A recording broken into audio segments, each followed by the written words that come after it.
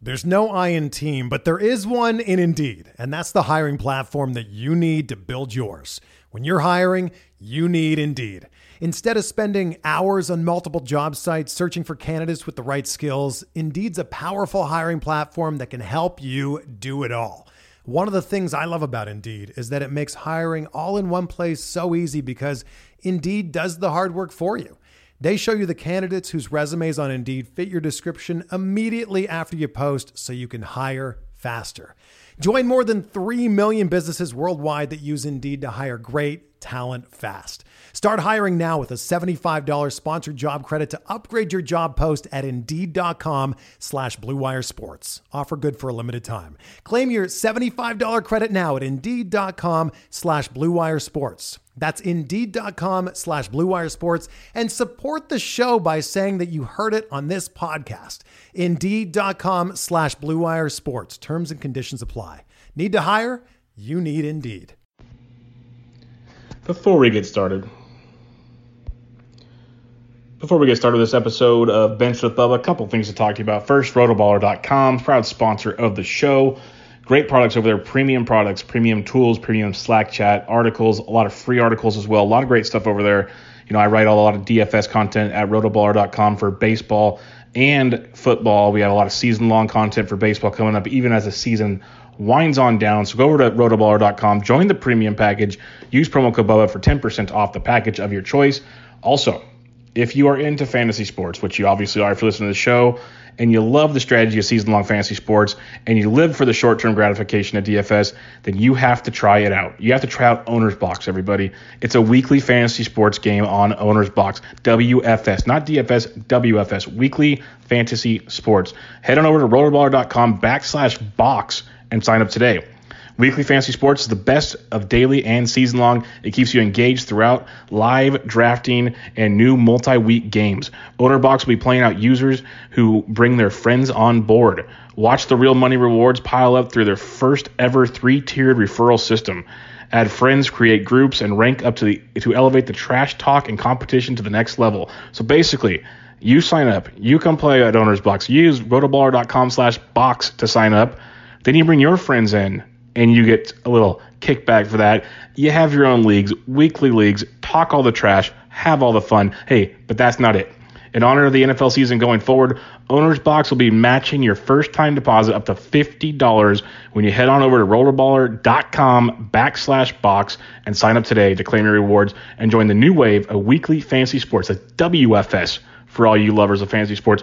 Weekly fantasy sports, Owner's Box, rotoballer.com/box for a $50 deposit bonus. Now, to this new episode of Benched with Bubba.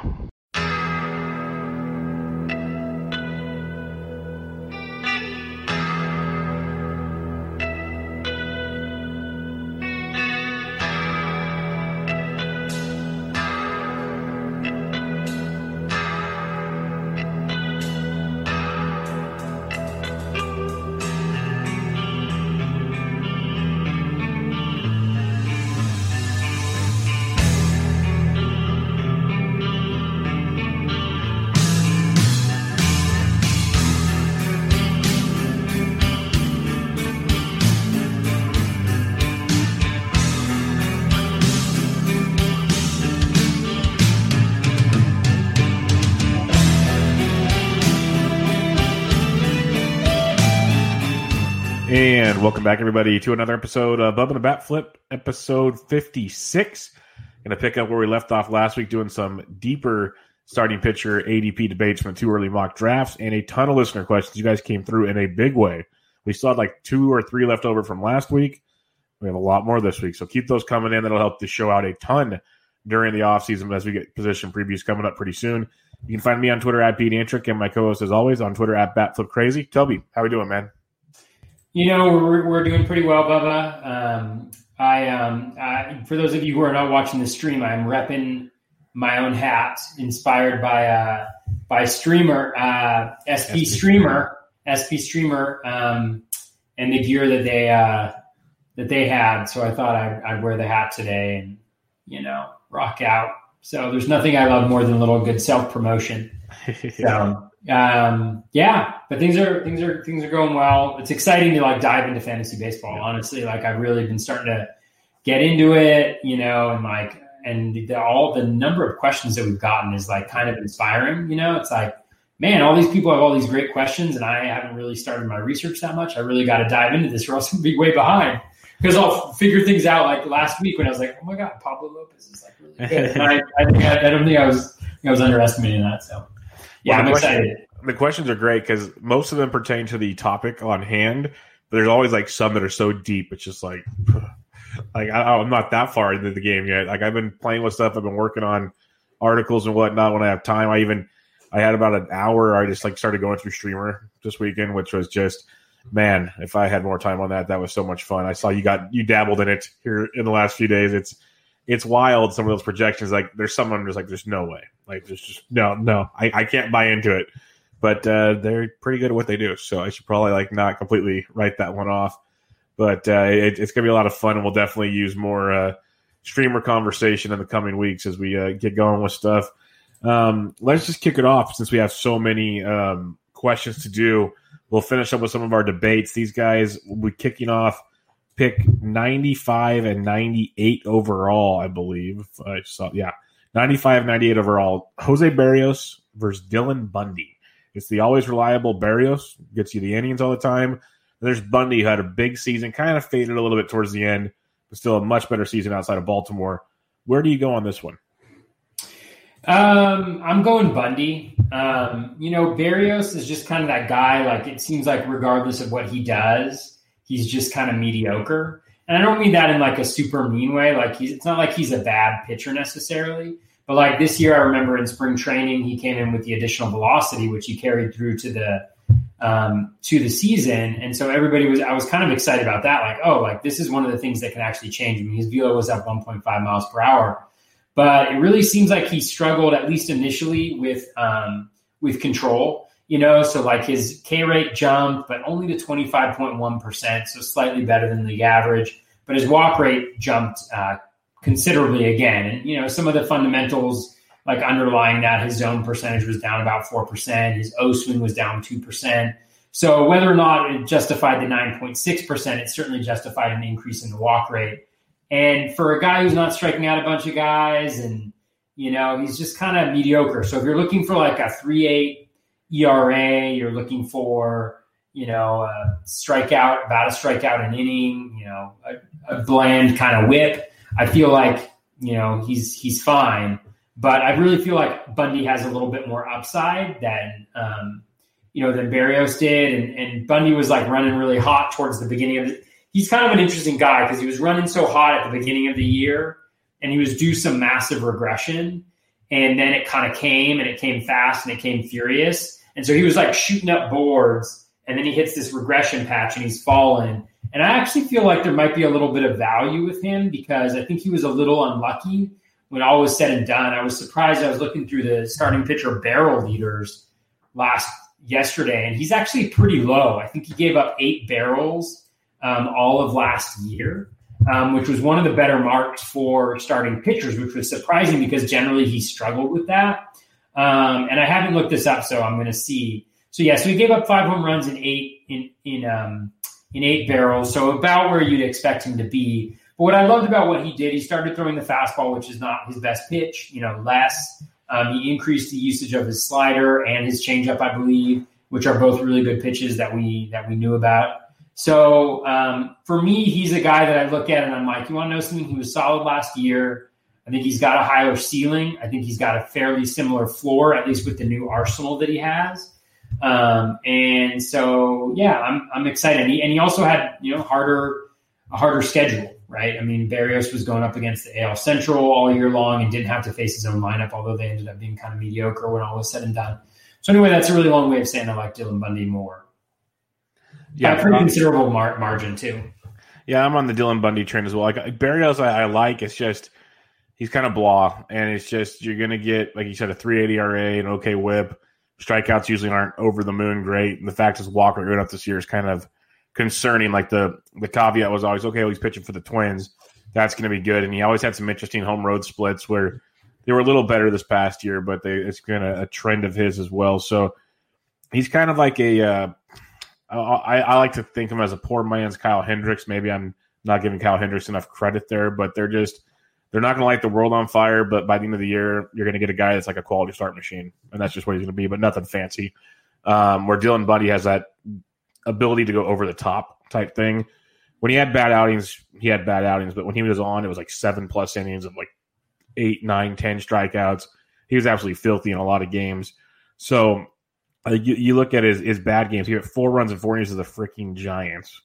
He gave up 5 runs in 2 2/3 to the Arizona Diamondbacks, who couldn't hit anybody. So that just tells you like kind of fluky games. Otherwise, he was pitching really well. He shut down Houston a couple times. He shut down the A's, who everyone appeared to do apparently this past season. But he's a very, very good pitcher. The Central, I'd favor Berrios in that regard, facing the Central at the Tigers and Royals and all that good stuff. But yeah, give me Bundy, give me that upside. I guess if you take a bunch of chances early with your pitching, maybe you go Berrios because you know what you're going to get. But I guess if you're already taking chances by then, just go get Bundy. That's just probably the way to go in that regard. All right, the next one, you mentioned him earlier. We talked about him last week. You discovered who Pablo Lopez was. You joined the Pablo Lopez party. He's at 131.2. Ian Anderson coming off that massive postseason, 131.3. And then Lance McCullers Jr., who the postseason was very kind to him too, because never really got to see him stretch it out in the regular season, at 131.6. So they're divided by a total of 0.4 draft slots. So basically the same pick. Where do you go on these 3? Yeah, I mean, I've always kind of, I think Lopez is the easy answer. I mean, we talked about him last week. We talked about him, mentioned him before. I mean, I was really impressed when I kind of dove in and looked. Like there wasn't really any holes that I saw in that particular situation. Dusty Wagner saying, "Give me McCullers," as any good Astros fan would. Yeah, I mean, I think Lopez is just really solid across the board. Marlins are an improving team, so from the wins department, solid enough. So I actually really loved what I saw there. I think the last one that I'd take, and I was amazed, I saw, I think in one of the first DCs, he went as a top 100 pick, Ian Anderson. Again, I think there's reasons to really like him. Obviously, he came out blazing. I just wonder, as people get to see him a couple times, his walk metrics are really scary. He just doesn't get guys to chase on pitches outside the zone. Down at 27.6%, which always freaks me out because when a guy is forced to come into the zone against good teams, I think that's when you can really get hurt pretty badly. His in-zone contact rate was solid as well, and he's got, I think it's the changeup is his best pitch, I want to say. I should check out these pitches. Yeah, so changeup, 18.9% swinging strike rate, but even that, it's got a 26.7% O swing, so not really getting chases on pitches outside the zone. So this is all to say, I just think that massive regression is coming his way. I know that he had pedigree as a prospect, but that walk rate, he had a 0.28 home runs per 9. He had a 250 BABIP. So I just think that there's going to be a lot of regression coming, and he hasn't seen it yet. And I can't remember do they have the postseason? It's not on. Yeah. So it's so his strand rate in the postseason was 90.5%, a 256 BABIP. He had a 13% walk rate, and so I don't think there's any denying that the stuff is really good, but I think it's one of these situations where a guy comes into the league and guys are seeing them for the first time. And I think what's challenging for a pitcher is once the book is out on you or once people understand how good you're going to be, or what you're going to be bringing to the table, when they go against you. I think that's when you see hitters adjust. And I just think it could be pretty scary with the walk rate that he has. So I'm staying far clear, especially at that price right there. I've never been a big McCullers guy for whatever reason. I feel like he's one of these guys that I just can never embrace because he always has those terrible outings, that just kind of blow it up. But he's been solid the last couple of years, so everything's been really good. It'll be interesting. He's not a free agent this year. He's not a free agent next year. So with the Astros, I mean, that's solid enough. So I'd probably go Lopez, close second McCullers. Yeah, I think that'd definitely be what I would do. McCullers, the inconsistency is a little bit challenging. And then, this year, the stuff wasn't as good coming back, which you would probably expect from Tommy John. But I don't know. I'm not a good person to ask about McCullers. Sorry, Dusty, because I'm normally kind of the low person on him. But maybe I need to do a little bit more investigating as to why that is and why I might be wrong. Yeah, I've always been a big McCullers fan, and we saw as the season went on, they started working him back more and more from TJ, and come the postseason, they kind of let him loose, and they look like the McCullers that we've grown to love. So if you throw postseason with regular season, you still threw almost 70 innings, which I think is outstanding on a 60-game season. Like I'll take that right now, all things considered, and that should ramp him back up to hopefully 130 plus like next year. Because I think they'll just let him go since he's got that year under his belt. They only have control over him, I believe, for a couple more seasons. I think he's ARB eligible this year, free agent 22. So he's got a couple more years there. I think they'll let him go because they need him to. They keep losing pitchers. Verlander, who knows if he'll pitch at all next year or how much he's going to pitch next year. They need McCullers in a bad way. So I like him quite a bit. I like Pablo Lopez more. Like I think there's a lot more to like there with Pablo Lopez. But I think McCullers is pretty darn close. Like I'd be happy getting him because at this point in the draft, he's your SP. Let's hope 4, maybe 5. Depends on how aggressive you are in the starting pitching world. And if you can get either one of these guys, but even McCullers, I think McCullers has a much higher ceiling than Pablo Lopez to me. So it's one of those, if he runs good, he can, because you saw in the postseason, the strikeout rate he came back with, he had a 35.4% strikeout rate. I know that's high, but the part I like more is he dropped from an 8.8% walk rate in the regular season to 3.1. His whole career, he's been 8.8, 9.5, 7.8. He's never been close to 3.1. We saw things develop with him where he used to be like a strictly curveball guy. He was locating a lot of pitches. And that was like the guy we saw a couple of years ago before he started getting hurt. So I could still be crazy because it's still not that far removed from an injury, and that's kind of just, a no-no zone for some. I think McCullers is a good value at this point in time. I think last year when we were looking at drafts, like right now, 131, he was going around this time last year fresh off of TJ.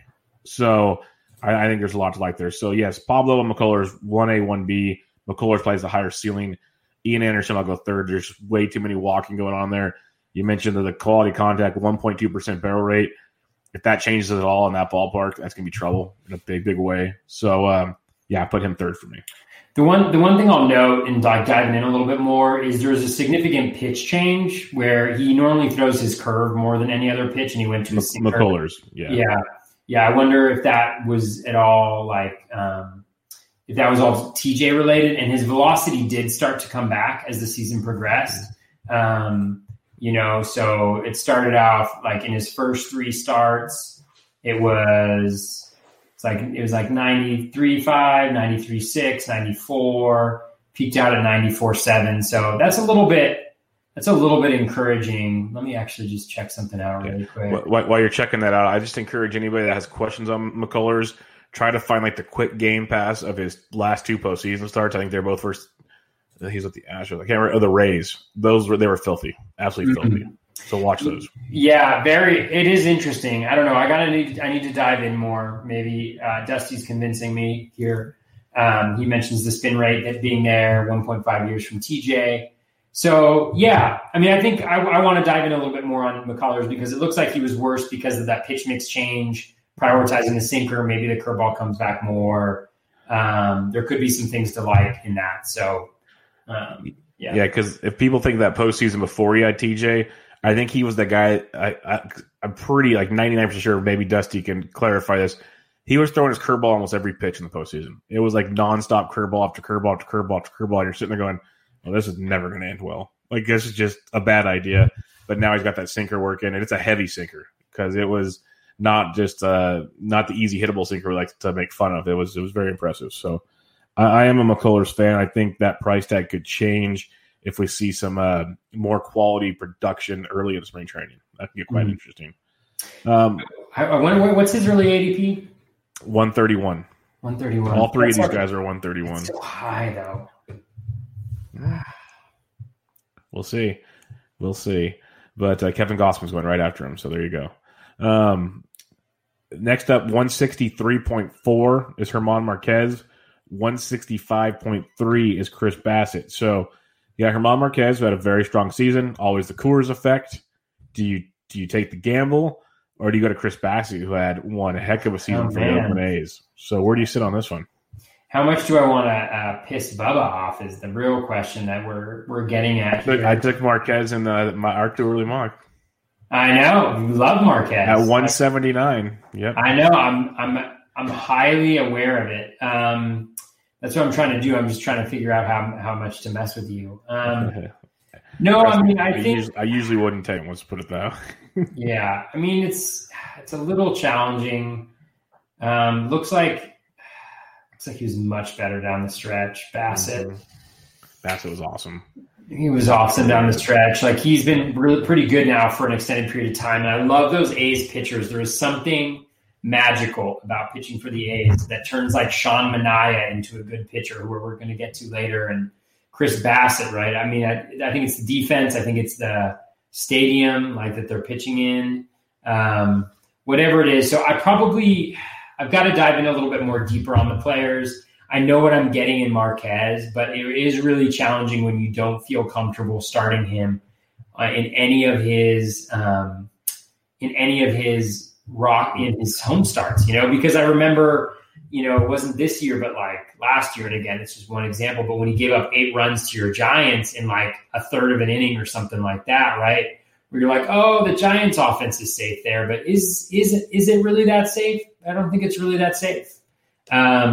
So I would probably go with Bassett, but again, I need that. It's one of those ones where it's close enough where I really need to do a little bit more of a deeper dive on each one of them. Yeah, I do Bassett in a heartbeat. His last 4 starts, 1 total earned run. And I like Dusty saying that Bassett reminds him a lot of Hendricks. I think that's very true. Actually, very, very true. If you start looking at the game logs, you could picture Kyle Hendricks throwing these starts. It's weird, too. He had 3 starts to start the year. He was phenomenal. Then he had a 4-start stretch where it was just hideous at the Angels, at the D-backs, home versus the Angels, at Houston. Just a rough stretch there. And then he finished with 4 strong starts. So there's a lot to like there with Bassett. He can eat up innings. Not a massive walk guy, which is very, very nice. 6.5% walk rate. Only 21% K rate, a la Kyle Hendricks type stuff. 6% barrel rate against. So, yeah, I like Bassett quite a bit. He is going to be 32 next year. That's something to think about, where Marquez will be turning 26. So you got that going for you. Bassett getting a little older. But, yeah, pitching in Oco Coliseum where, everybody can hit a foul ball that still gets caught is pretty wild stuff. So, yeah, I'll take Bassett in that scenario. I think that's a really, really good later round pick. Pick 165. That's pick round 11, 12-ish, give or take. That's a strong starting pitcher, I think, at that point in the draft. So, yeah, sign me up there. Yeah. This one will be fun now. You got Tyler Mahle at 185. Christian Javier, one of the Rookie of the Year finalists in the AL, at 188. And Andrew Heaney at 191. So you get a little bit of everything in this one. Where do you stand on this? A little bit of everything. Sorry, people don't listen to hear me sing. This one is pretty easy for me. I think I want Tyler Mahle. I'm a big fan of Tyler Mahle. I think he is really good. I think my only question with Mahle is he doesn't have the volume yet. Yeah, and he doesn't get that volume that you really need. Not that you really need it. I mean, it depends on where you're getting him, and you're getting him later on in the draft. But it's he's not going to pitch you more than 6 innings, probably, really, ever. But I mean, I think the upside is absolutely huge. I mean, I'll address the other ones. Heaney has just never really been good, right? He's always been us hoping that he makes good on these skills that are really good, but he gets hit way too hard. His home run per 9 was its lowest ever this year, and it was 1.22.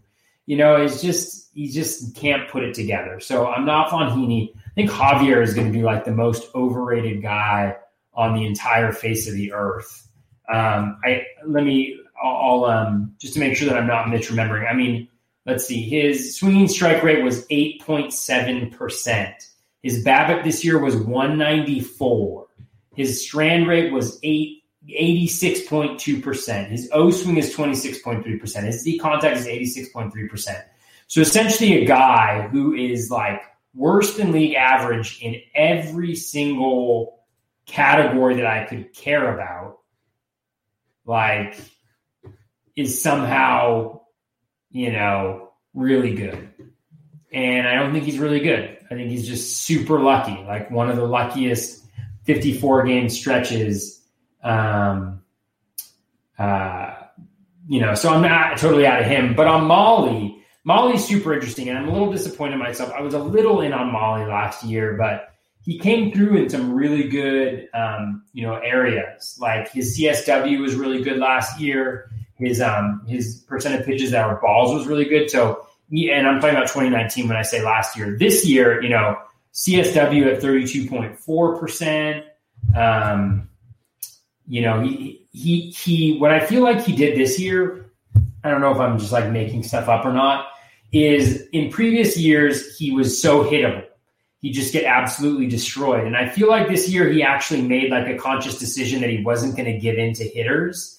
And so he actually used to, I don't know what his walk rate was, but he used to be really good in percent of pitches that was balls. So his walk rate was probably lower. This year it went up and he wasn't as great, but because it feels like he was nitpicking a little bit, like around the edges, like really just kind of like, and not giving in, which I think is good and bad, right? You can have those massive innings, but he's got it all, I think. I mean, he's got the velocity, he's got the splitter / changeup that he's got.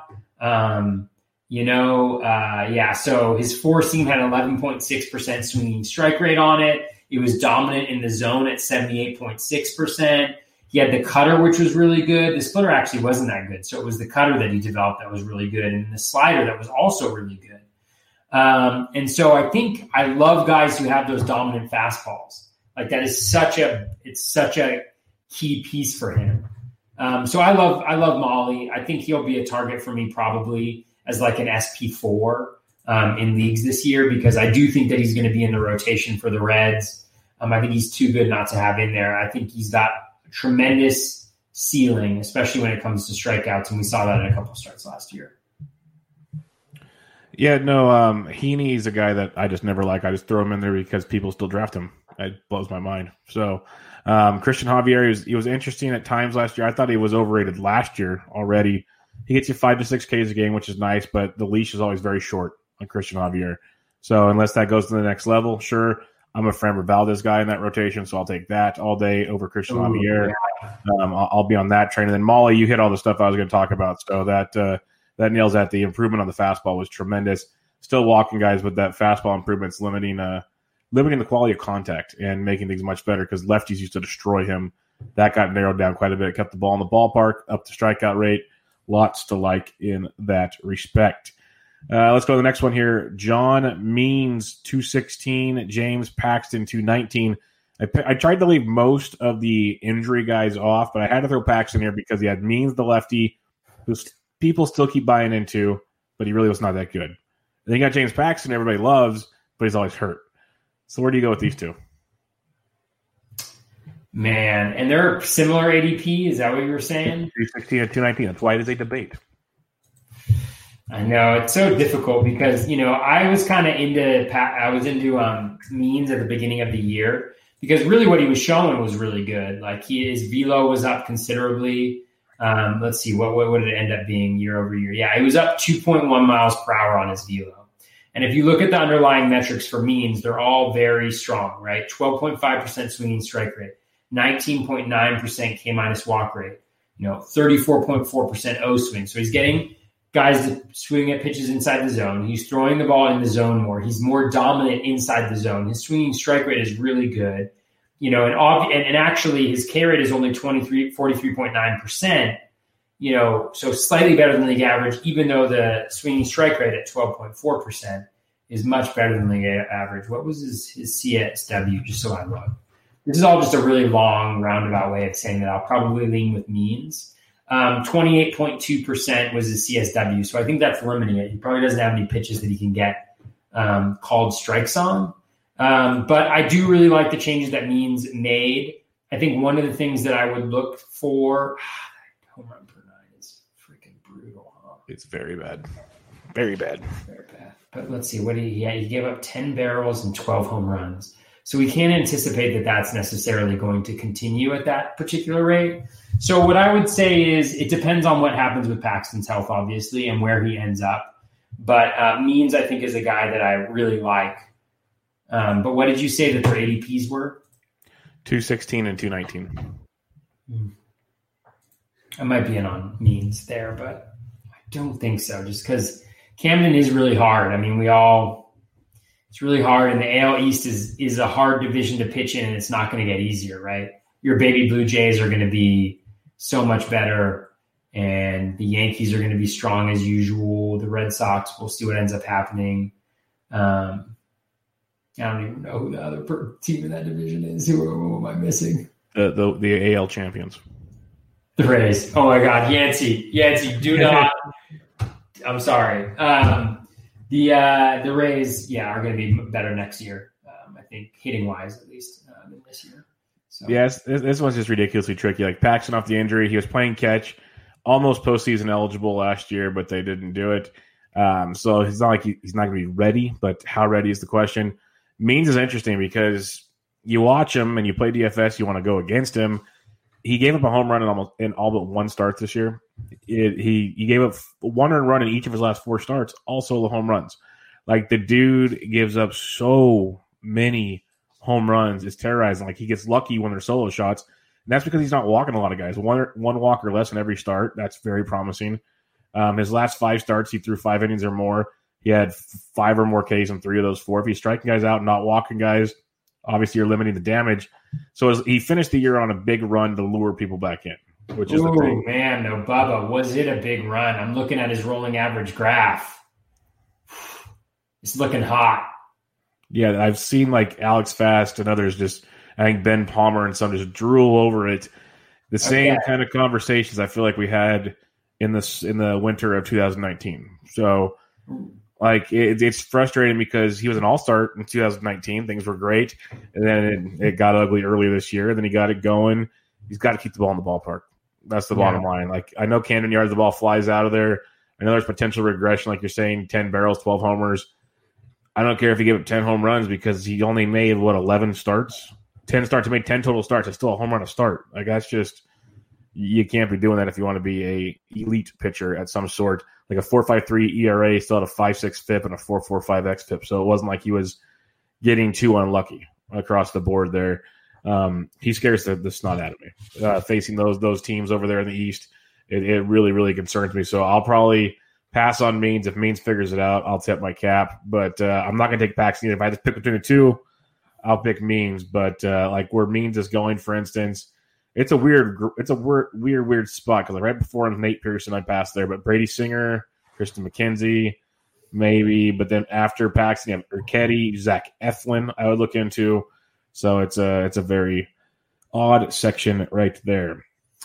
I do think that this is one really helpful place where rolling average graphs are a really important tool. So if folks who are listening or who are watching, like I feel like these types of questions, like when you have these guys who are kind of similar and like, or where somebody put together like a really hot end to their year, are super helpful because you can look at the changes. So like with Means, it's super interesting. So in his last 5 games, it's a very small sample, but again, like with pitchers, these really small samples can be meaningful if there's actual changes that are resulting in their improvements. Now, dramatic drop in his Z contact. His Z contact over his last 5 starts was 74.9%. That is insanely good. That's like Lucas Giolito leading the league type of good, right?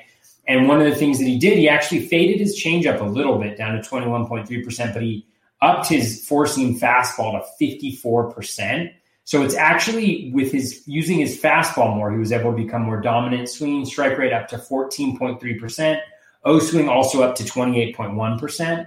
And so, like, I think that there's actual concrete changes that he made. Again, I think everything that you're mentioning, Bubba, is super important. Like the quality of contact. We've seen guys before who have elite skills. Andrew Heaney, we just talked about, who cannot limit the contact. But Means, I think what's super interesting, four-seam fastball, again, people probably already know this who are already like all over him. So I apologize if this is just repetition. But his four-seam fastball last year, 12.3% swinging strike rate, 75.3% in the zone, right? So a guy who can dominate with his fastball like that, especially with the 2.1 mile per hour increase in his velocity, like if he brings that back into spring training, I think you can be pretty certain that he'll be able to roll with that. So I think it's a really appetizing pick right there at 215. Not without risk, as you mentioned before, but I think it's super interesting. If you want to dig even deeper, his four-seamer at a 155 batting average against, 129 X batting average, so maybe you should utilize that a little more. Still got 5 homers with it, but his changeup gave up a 275 average, and his slider gave up a 308 average. So just looking at a few things, four-seam, curveball, those were the effective pitches. Maybe mix them up there because you look at his pitch mix. It's a four-seamer, changeup, and he barely throws his curve and slider. Like maybe throw the curve a little more instead of the changeup, see what happens there. I'm assuming they look at things like this. You'd hope to God they have someone that looks at things like this, but you never know. It's super. Yeah, that four seam. I mean, this is like such a great example of like what actually meaningfully changes pitcher performance, right? Like that pitch mix change, like the velocity. When you gain 2.1 miles per hour on your fastball, what your fastball does, what means his fastball does, is go from 7% swinging strike rate to 12.3%, right? And then inside the zone, it goes from a league average in-zone contact rate to a 75.3%. And he can dominate the zone in there. His four-seam fastball is 54.1% in the zone. So he's got a pitch that even when he's like struggling, and again, you mentioned like it gives up a bunch of home runs, it's a four-seam fastball, more fly balls and all that jazz, but like it's super interesting. Well, it's not just gaining the 2.1 mile per hour on the fastball. That just makes his other pitches more effective because it widens the gap there as well. So when he wants to throw that curveball and snap that thing off, now it looks even slower or whatever you want to say, however you want to say it perfectly or precisely or something. It changes that even more. Like I know, like and a lot of great pitchers. Like if you play baseball, it makes sense. Like a guy that throws a good fastball on any type of off-speed pitch, the larger the gap, the more effective it's going to be. So it's common sense type stuff. But like some might go, oh, it's only 2 miles an hour. Like really, what could it do? It does a lot because it changes not just his fastball. It changes the entire pitch mix. It changes it all. So maybe it gets more spin and stuff. It can get crazy. Yeah, I mean, he is the perfect guy to talk about when you talk about pitchers because, like, you look at his repertoire too. Like, you mentioned the curve and the slider. They're not good pitches, right? They get low swinging strike rates on him. And so if he could do something, in the offseason to improve, like pitch design-wise, to improve that slider especially, I looked at his profile and I was like, this dude has hardcore reverse splits. And he does have hardcore reverse splits. Yeah, where like lefties have a 321 WOBA and righties have a 297 WOBA, and the reason for that is that his changeup, because he's a lefty, is gonna be more effective against righties, and that's his go-to pitch. But he doesn't have a pitch to get lefties out, outside of the four-seam fastball. And so I think this is like like everything about John Means is like a case example for how you can analyze and see exactly what a pitcher needs. And it's like if he could develop like a slider, like if I read notes on him in the spring that are like John Means worked in the offseason on designing a slider, to complement his changeup and his four-seam fastball, like I'm in. He needs to go to Driveline just to learn how to spin his curveball more. Totally, and I mean just something simple like that. It doesn't have to get a new pitch. Just learn how to spin your ball a little more, get a little more movement on them all, and it changes everything. Yeah, I mean, if I was him, I'd be like, dude, if I can develop the slider, I mean, I don't know. I mean, curves are I don't know. Are curves agnostic on from a splits perspective? Like if you throw a curveball, is that more effective generally speaking against righties or lefties? I want to say if it's a normal 12-6, it shouldn't matter a ton. If it's like some of those guys throw that curveball, it's almost in between the 12-6 and in between the slider, or that might be a little different. But most of them are 12-6ers, like the Kershaw's, McCullers, the really good ones, but it's the whole spin. Like, how much does it drop? How fast does it drop? Like, does it go straight and then drop off the table? different things like that. And that's just your spin on it. And that changes a lot right there. Yeah.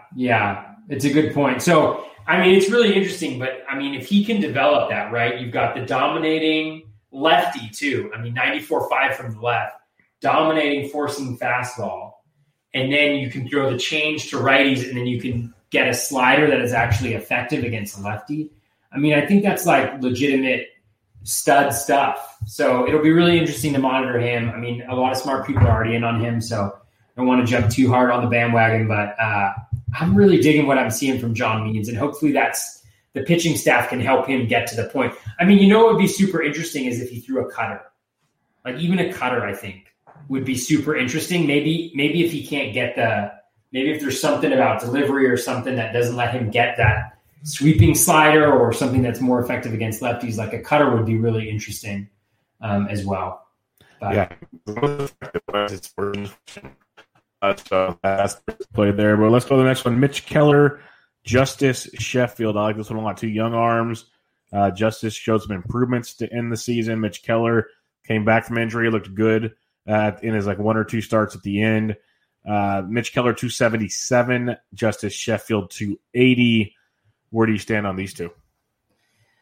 I don't know what was going on with Keller last year. I mean, I'm totally out on Keller because I just have no idea what was going on. I mean, he had like a negative K- walk rate. He also had like a 108 or something like that BABIP against, the regression coming from that 475 BABIP that he had. Swinging strike rate at 7.3%. I just think it's too all over the place to really know like what you're going to get from him. And then I think Sheffield, I mean, I feel bad for Sheffield. I think some folks, Michael Aheto and some other guys did a really good job of highlighting like how much better Sheffield was than Javier last year. And I mean, Sheffield, I was into him earlier this year because he has those two pitches that are really good. I mean, nothing like really jumps off the page at you, but the .33 home run per fly ball, he was really good. He only gave up 2 home runs, but I know that he was also really good at managing contact. So I don't know. I mean, I have to dive in a little bit more for Sheffield to see what exactly was going on. It's just the sinker is just such a low.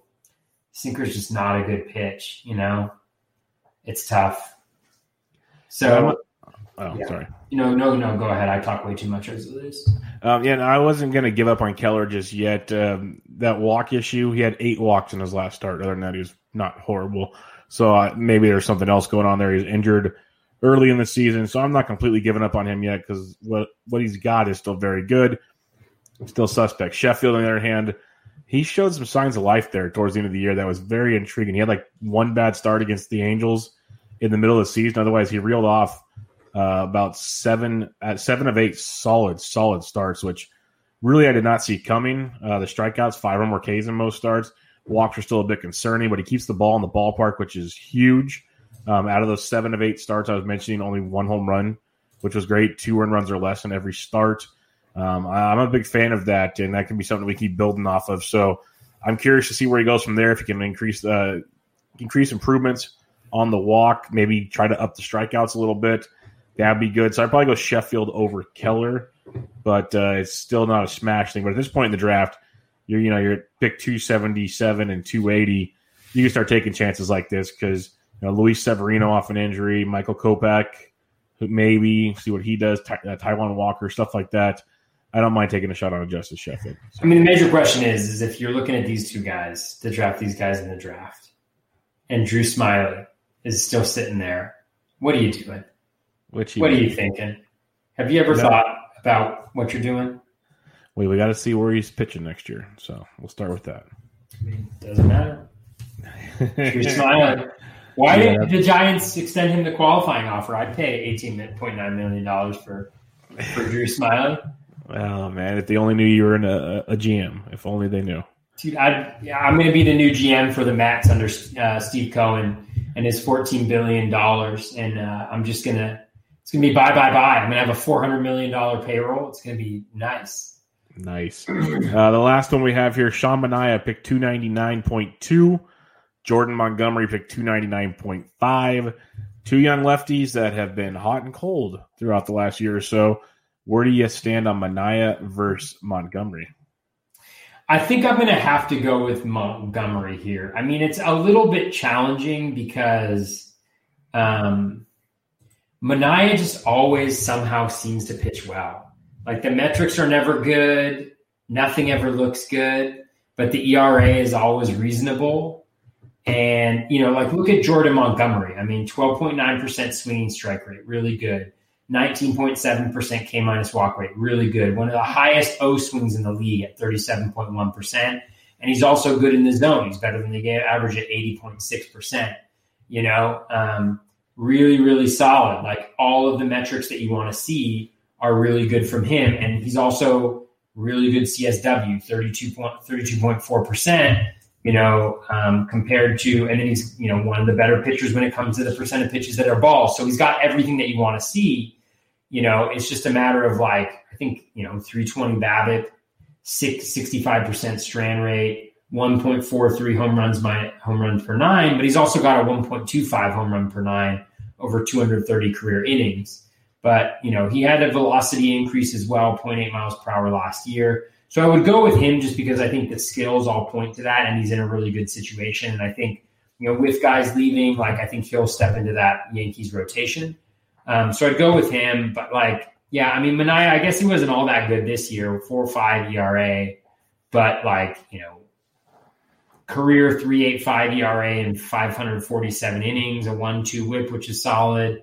Doesn't really get the strikeouts either, but just somehow manages to do well. I don't always understand it with him. So I would go with Montgomery. I think I'd be favored there, but Manaea at this point is just one of those guys where you're I never draft him because nothing ever looks good.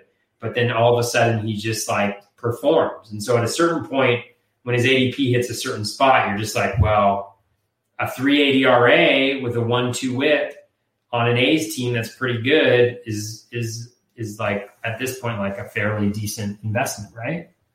Yeah, that's the troublesome part of it. Manaea just, if you just watch the games, it's not pretty. So it makes it really hard to he gets the job done. It's hard to stomach at times what he's doing. He's not striking guys out, which is usually a bugaboo for me picking guys right out the gate. So I lean Montgomery as well. I like Montgomery coming into the year. Obviously, he didn't get he was in and out of the rotation and all the things the Yankees were doing. But he's more of a bullpen piece at times for the Yanks. But I do like Montgomery quite a bit. If he gets a stable spot in that rotation with the lineup behind him, I think that's pretty darn good. Manaea just feels like he's just one little oops away from getting destroyed every time out there. So I'll go with Montgomery on this one, and hope one of these days the Manaea thing falls apart as we have grown to hope for. All right, let's go into the listener questions. Like I said, we had leftovers from last week. Let me scroll back and find some of these guys. I think that's it right there. Okay, let's start with J-Dub the Gamer. We actually talked about him. Give your real quick thoughts here. Molly thoughts. Is he just a streamer option or legit roster starting pitcher? I think he is legit for sure. I mean, I don't think I ran through it, but I'll just I'll do that now. So just for people who are newer to the podcast or just thinking about the metrics that I'm mentioning. So generally speaking, the way that I think about it is K minus walk rate is the most valuable thing that you can look at. But when it comes to control, I want to look at O swing. So percent of pitches outside the zone, zone percentage, percent of pitches that are balls, first pitch strike rate, things like that to find out how good their control is.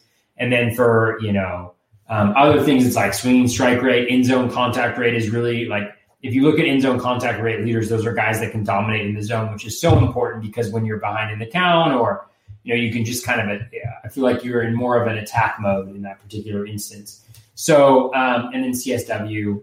So for Molly last year, right? Strikeout rate was 29.9% off of a 13.8% swinging strike rate, right? His CSW was 32.4%. So out of all the pitchers in baseball with 400 pitches, which also actually includes a bunch of relievers, he was 38th in the league. He was better than guys like Corbin Burns for CSW, Max Scherzer, Trevor Bauer, Carlos Carrasco, Framber Valdez, Walker Buehler, Zach Plesac. He was better than all those guys on CSW. His problem was like his walk. So he had that 13.8% swinging strike rate.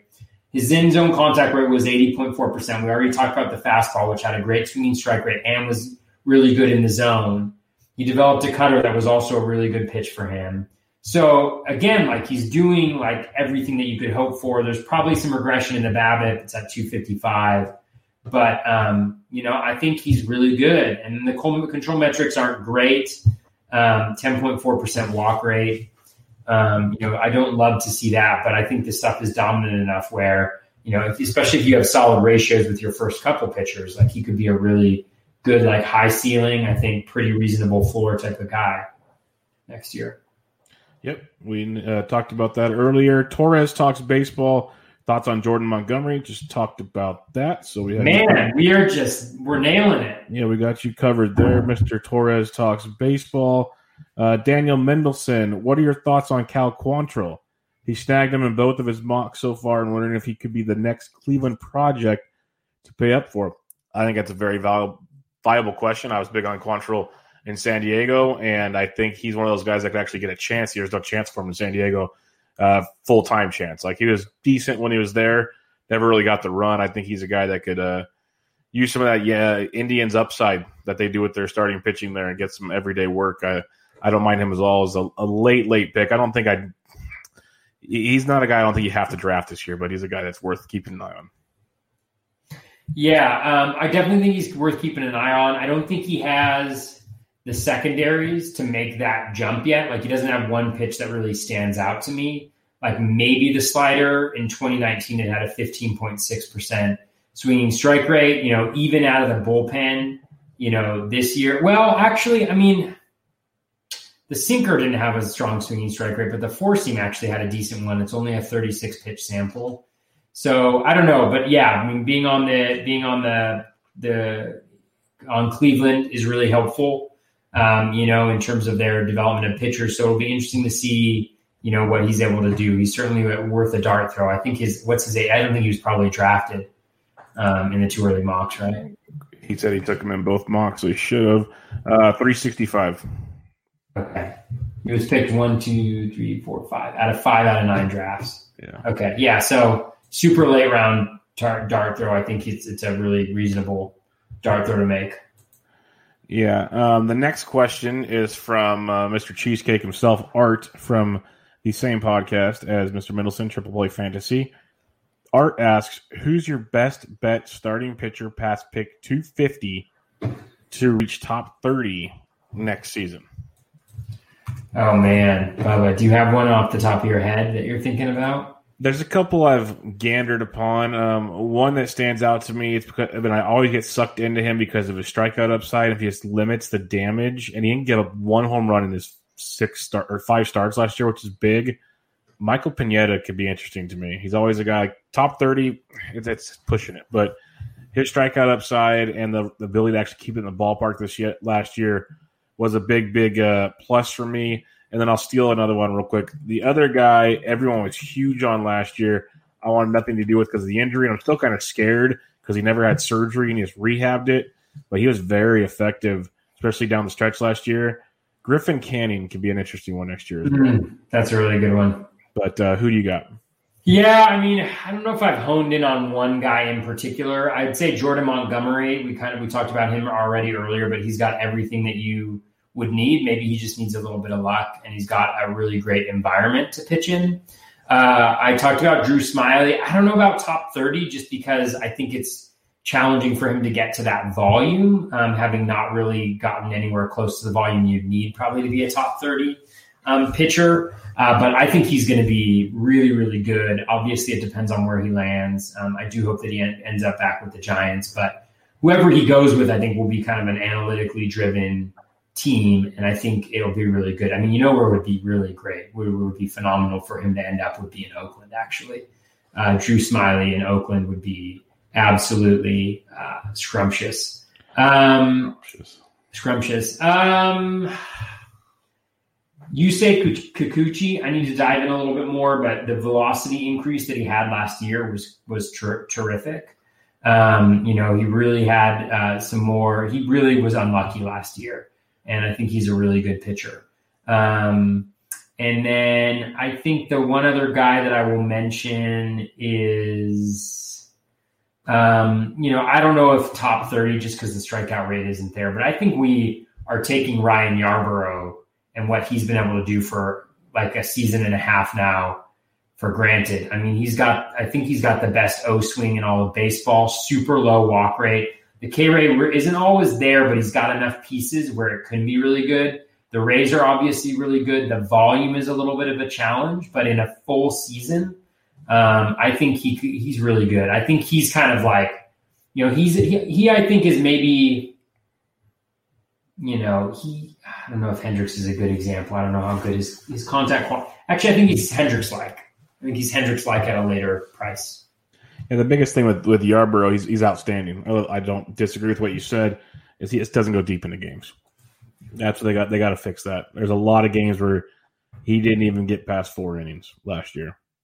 And that I'm not going to say it's just because it's a 60-game season because it was leaving late in the season.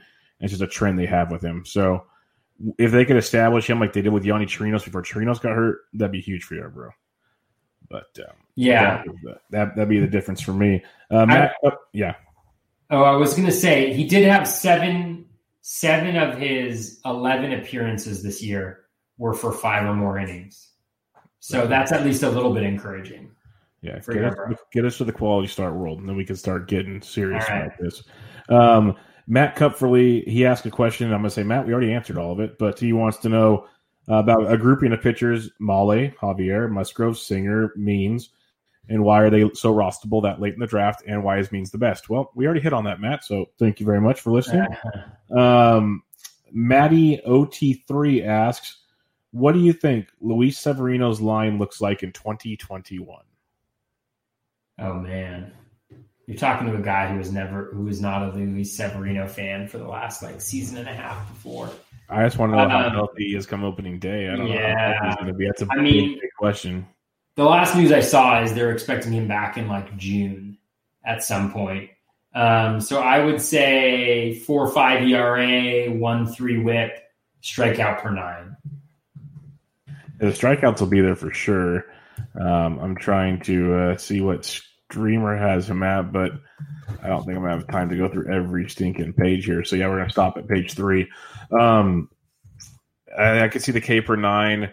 Let's say 140 innings, give or take, and an ERA around 3.9. So that's where I'll go with Severino. I like Severino a lot. There's just a lot of question marks right now for that question. Mike Curlin, good old Sleepy K, asks, who's a big riser and big faller you think we'll see as early drafts get rolling? So who will go up and who will fall? Yes. I'd say Means is going to rise just based on everything that I see. I think Means and Musgrove based on 2 early mocks, because there's just so much to like out of their profiles. Musgrove's at 203, Means is at 216. I think we see both of them settle around the 150 to 160 range. Fallers, I think once people dive in a little bit, I think you will see. I think once you dive in, Dustin May. Wow. Okay, I'll go Ian Anderson. I think is gonna. It can be a hit or two. At 130. It could be. It could be a hit or two. He didn't specify. Oh man, it's hard. Actually, it's hard to see. It's so hard. So I think fallers for hitters are going to be, as I sort through this little thing here. Man, it's really quite hard, honestly. Brandon Lau. That was the guy I had circled. I think he falls. I think he's going to fall. Yeah.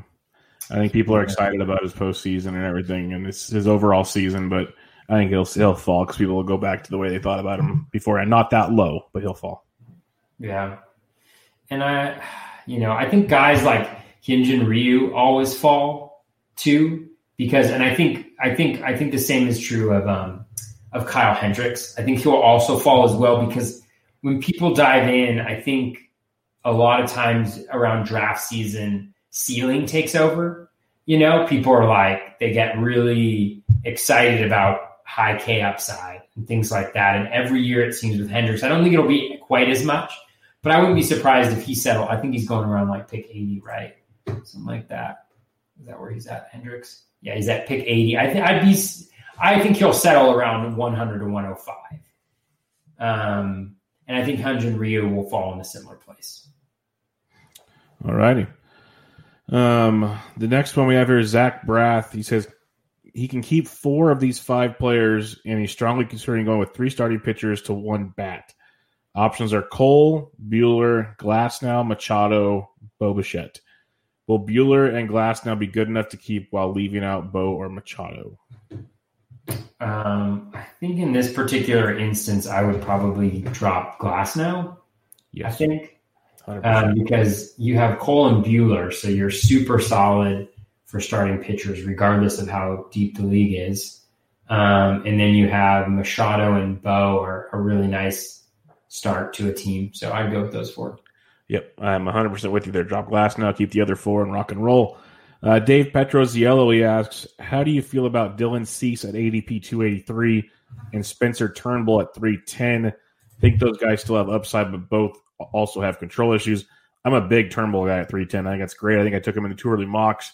I think he's a guy I want to try to get a lot late in drafts and roll the dice on that. Dylan Cease, until he can learn to strike guys out, I didn't want nothing to do with him. Yeah. I mean, Cease is so tough because he's got all the tools. He's got the velo. He had that changeup that was so renowned, like coming up, but he's just never been able to put it together. I'm hopeful that I was hopeful that the new White Sox pitching coach would come in and, be analytically driven and whatever, and kind of move them away from, their pitching, they last had a pitching coach change in 2002.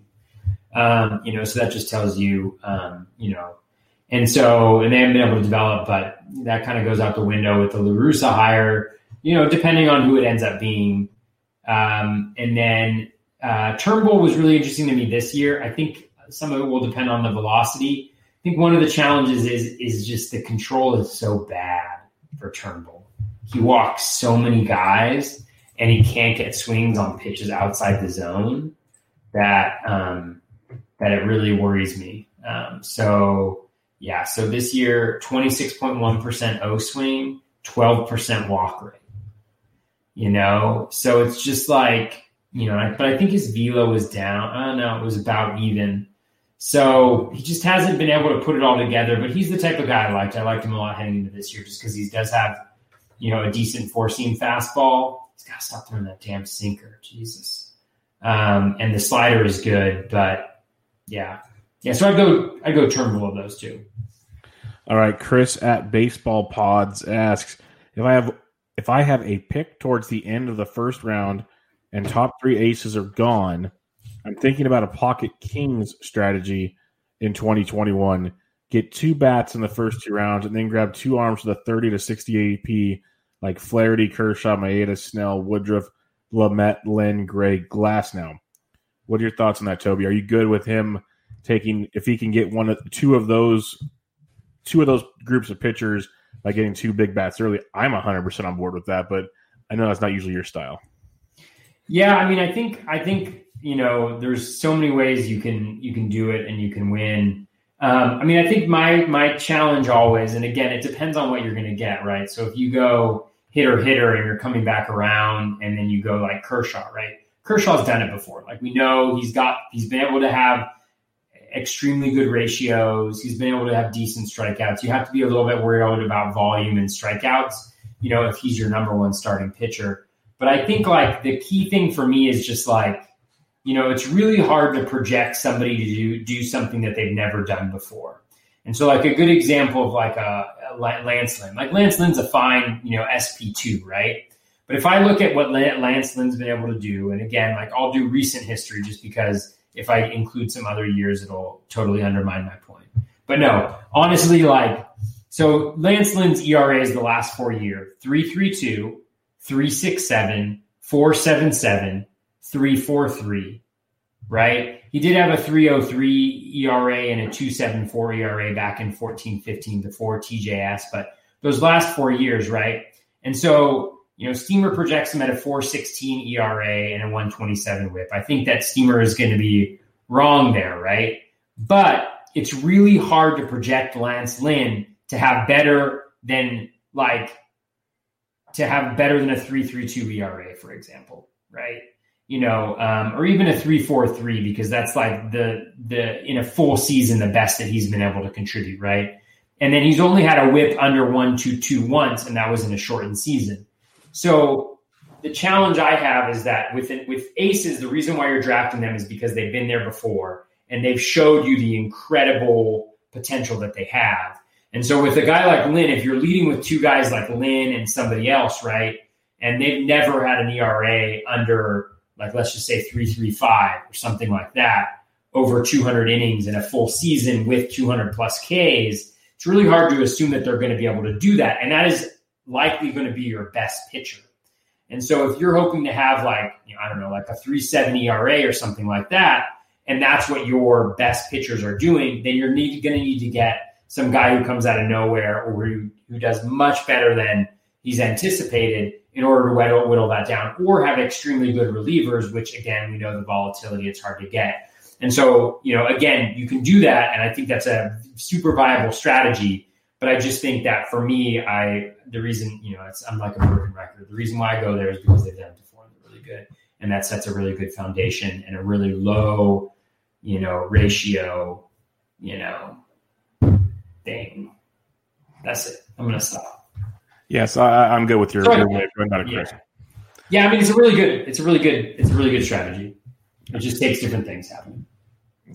At Steve Meyer asks, if you pick towards the end in a 15-team league, he's commenting on Chris's things. Never mind.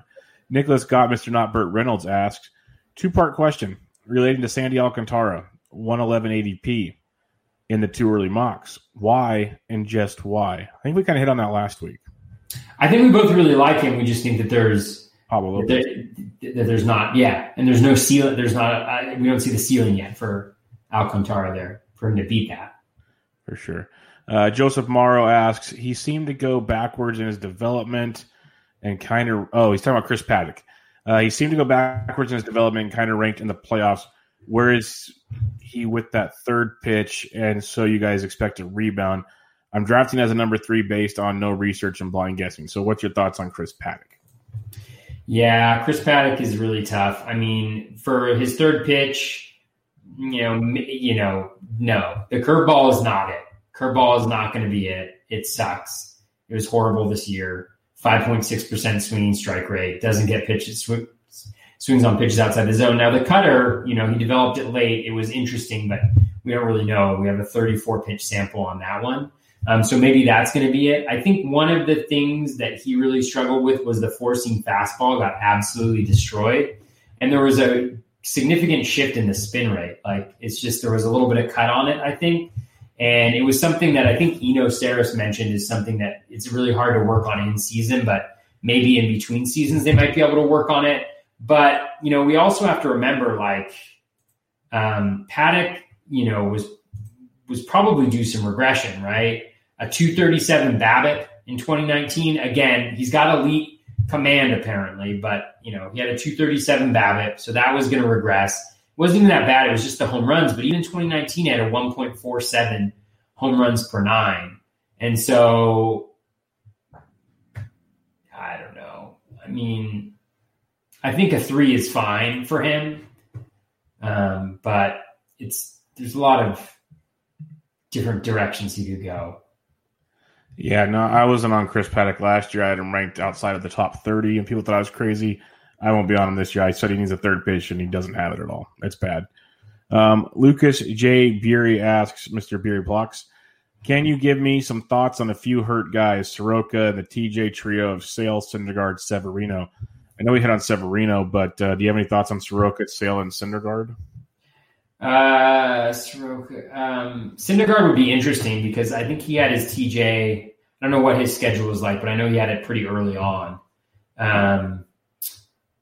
Soroka, not really interested just because, I just wasn't a huge fan of him even before the Achilles, and the Achilles is pretty brutal. I don't know. I mean, all these guys are just kind of like, there's nothing we can really do right now, right? Like we're all just guessing about what's going to happen. And so maybe you're drafting early and, you want to take a risk on them, but we just aren't going to have a full picture on them until closer to the season. And so it's all just kind of hearsay. There's not much we can do. I mean, I expect that Chris Sale is still going to be really freaking good when he comes back from TJ, but I don't know. I know that wasn't helpful, but anything else you'd add, Bubba? No, that's pretty much my theory. Like, I don't want anything to do with them until we find out more about them. Because even if they come back at the earliest, I don't even know if they'll start the season technically. Because Syndergaard was still not until top of my head like June or something. It wasn't like it wouldn't have happened in April or something. So he'd be back potentially by April. So a lot of these guys, I don't feel very comfortable with. So I'll just be passing on them until maybe some positive news comes out, but regardless, it's not going to be pretty, I don't think. And that, my friends, that'll do it. That is the last listener question. I think, got one more. I don't know. Oh, this is, I think it's at MS. Paint the picture of a dream world draft while everything falls your way within reason, and your first 5 picks go exactly as planned. Who are those picks? Obviously, it's so early in the process for 21. I wanted to change it up a bit and have some fun. All right. Do you know what yours would be? I thought about this question a little bit. If you've thought about yours, you can go. I'm just going to go through the ADP basically and take one guy in each round. Okay. I think at this point, if my draft went exactly how I would want it to go, I would draft Garrett Cole in the first round.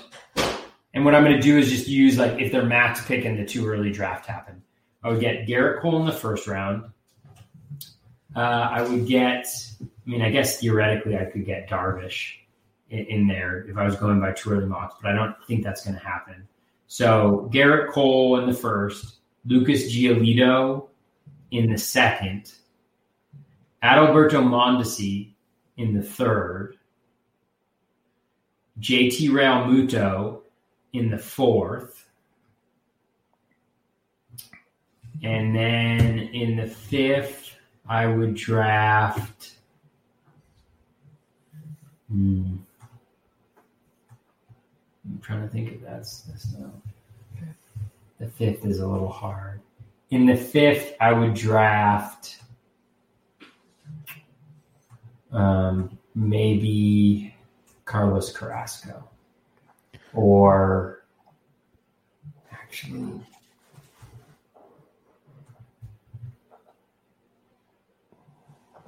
or like Carrasco, Lynn, or Gallen, something like that. All right, I'll go Ronald Acuna, and then I'll go with Yu Darvish in the second round. In the third round, I think I'm going to go Mondesi too, which is terrifying, but I think I'm there. Wow. Yeah, I liked what I saw. I've preached him up actually this offseason, so I'm fine with that. I'm just hopping on the bandwagon today.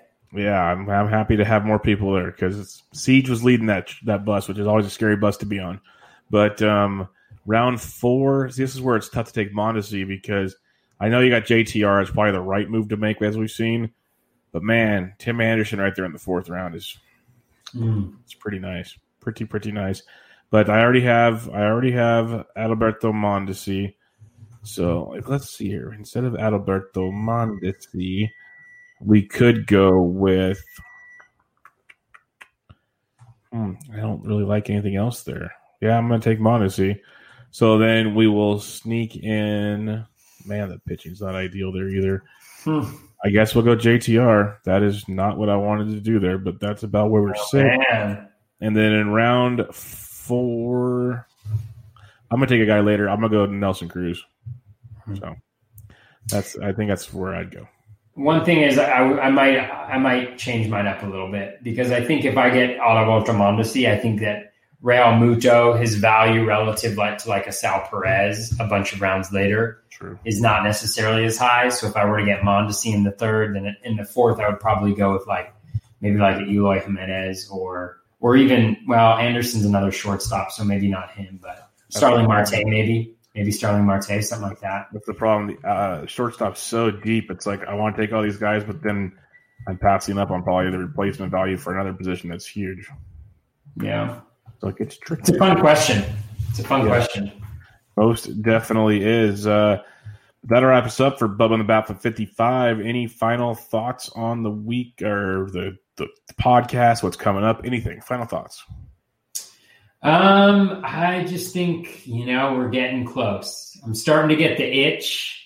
I see other people drafting. I want to take a little bit more time. I'd like to have a little bit of knowledge first, but I think it's getting exciting. And I just want to thank everybody for all the questions. I mean, the engagement, this early in the season is really exciting to see. So really appreciate everybody, listening and watching and streaming if that's what you're doing. So just a kudos to everybody. Thank you for that. Appreciate it. Appreciate you, Bubba. Yes, sir. Appreciate you as well. And everybody, the questions, keep them coming. It makes the show so much more enjoyable for Toby and I until we really get some meat and potatoes to talk about, which we're kind of not there yet. So keep the questions coming. It's a lot of fun. Gets our mind thinking on different things. But we'll do it again next week. Sunday, Monday, sometime next week. See how things go. Yeah. Check out Toby. We're touch and go Sunday, Monday. Yeah, it's going to be one of those 2 days, I promise. One of those 2 days. For sure. You can check out Toby on Twitter at BatFlipCrazy. I'm Matt Bedientrick. Enjoy your week. Stay safe out there. We'll catch you guys next time. Catch you later.